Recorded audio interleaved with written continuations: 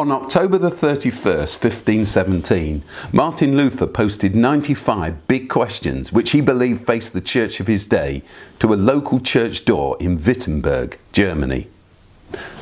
500 years later, I decided to post 95 new questions, one a week, to the web, questions which I believe the church must face in the 21st century. So to pick up where we left off in Chalke Talk 89, in my view, far from teaching the eternal punishment of all those who are not Christians, the Apostle Paul sees the final day of judgment to which all history is headed as the day when all of the world's unheard, the forgotten, the dispossessed, the overlooked, the misunderstood, will be finally recognised and restored, when they will all at last receive long-awaited, long-hoped-for justice. But before I go any further, I realise that some of you will want to remind me that whatever I make of Paul and his teaching, in the end he was a follower of Jesus and not the other way round, which means that we have to take seriously what Jesus said, and Jesus, it's claimed, said a lot about hell, and a lot about the gnashing of teeth and everlasting punishment. So, over the next 2 weeks, we're going to take a much deeper look at exactly what the understanding of judgment was that Paul inherited from Jesus. Now, the word that's most often translated as hell or hellfire in English New Testaments is actually Gehenna. It occurs on 12 occasions, and it's Jesus who uses it on all but one of these. The other is in the book of James. Here's just one example from Jesus recorded in Matthew's Gospel, chapter 18. Jesus said, we're taught, if your eye causes you to stumble, gouge it out and throw it away. It's better for you to enter life with one eye than to have two eyes and be thrown into the fire of hell. But the actual word Jesus chooses to use isn't hell, instead it's Gehenna. He's speaking metaphorically throughout, actually, once you stop and think about it. But the point is this: the very fact that the name Gehenna has been replaced with the term hell has led to huge confusion. Countless people, therefore, have wrongly assumed that Jesus' references to Gehenna equate to his way of talking about the grotesque images of everlasting torture that we've inherited from Dante, from Michelangelo, and from medieval church dogma. But Gehenna is a place name, the name of a specific geographical location, and so to attempt to, inverted commas, translate it at all is extremely misleading. Now, it's very well known that in Jesus' day, the Valley of Gehenna was a smouldering new municipal garbage dump just outside the old city of Jerusalem. It was notorious because of the child sacrifices that had been offered there to the god Molech during the reigns of King Ahaz and Manasseh, who were kings of Judah.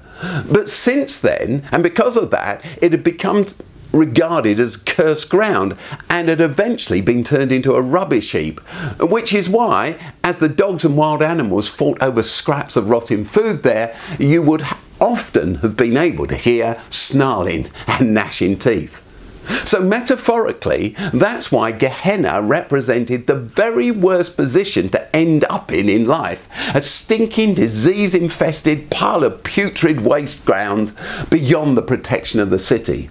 However, there are two more very important pieces of information which are not as well known but are equally essential for grasping Jesus' use of the metaphor of Gehenna. And the first is this: Gehenna as a metaphor in this way wasn't unique to Jesus. For instance, the Old Testament prophets Isaiah and Jeremiah do exactly the same thing. And it's because Jesus, as well as his Jewish audience, knew all this very well that he could use it so freely without any explanation. But second, let's take a look at two key prophecies concerning Gehenna in the Old Testament that have either been forgotten or perhaps sometimes even deliberately ignored by Western preachers, but were very well known to Jesus and all of his contemporaries. Jeremiah chapter 3 verses 38 to 40 declare that, behold, days are coming when the city, Jerusalem, will be rebuilt for the Lord, and the whole valley of the dead bodies and the ashes, a reference to Gehenna, shall be holy to the Lord. It will not be plucked up or overthrown anymore. The fortunes of Gehenna, the Bible teaches, are going to be turned around. And it's not just one isolated thought, because the prophet Joel says, you can find it in chapter 3 verse 18 of the book named after him, in that day, the final day of judgment, the mountains will drip with new wine and the hills will flow with milk. All of the ravines of Judah will run with water.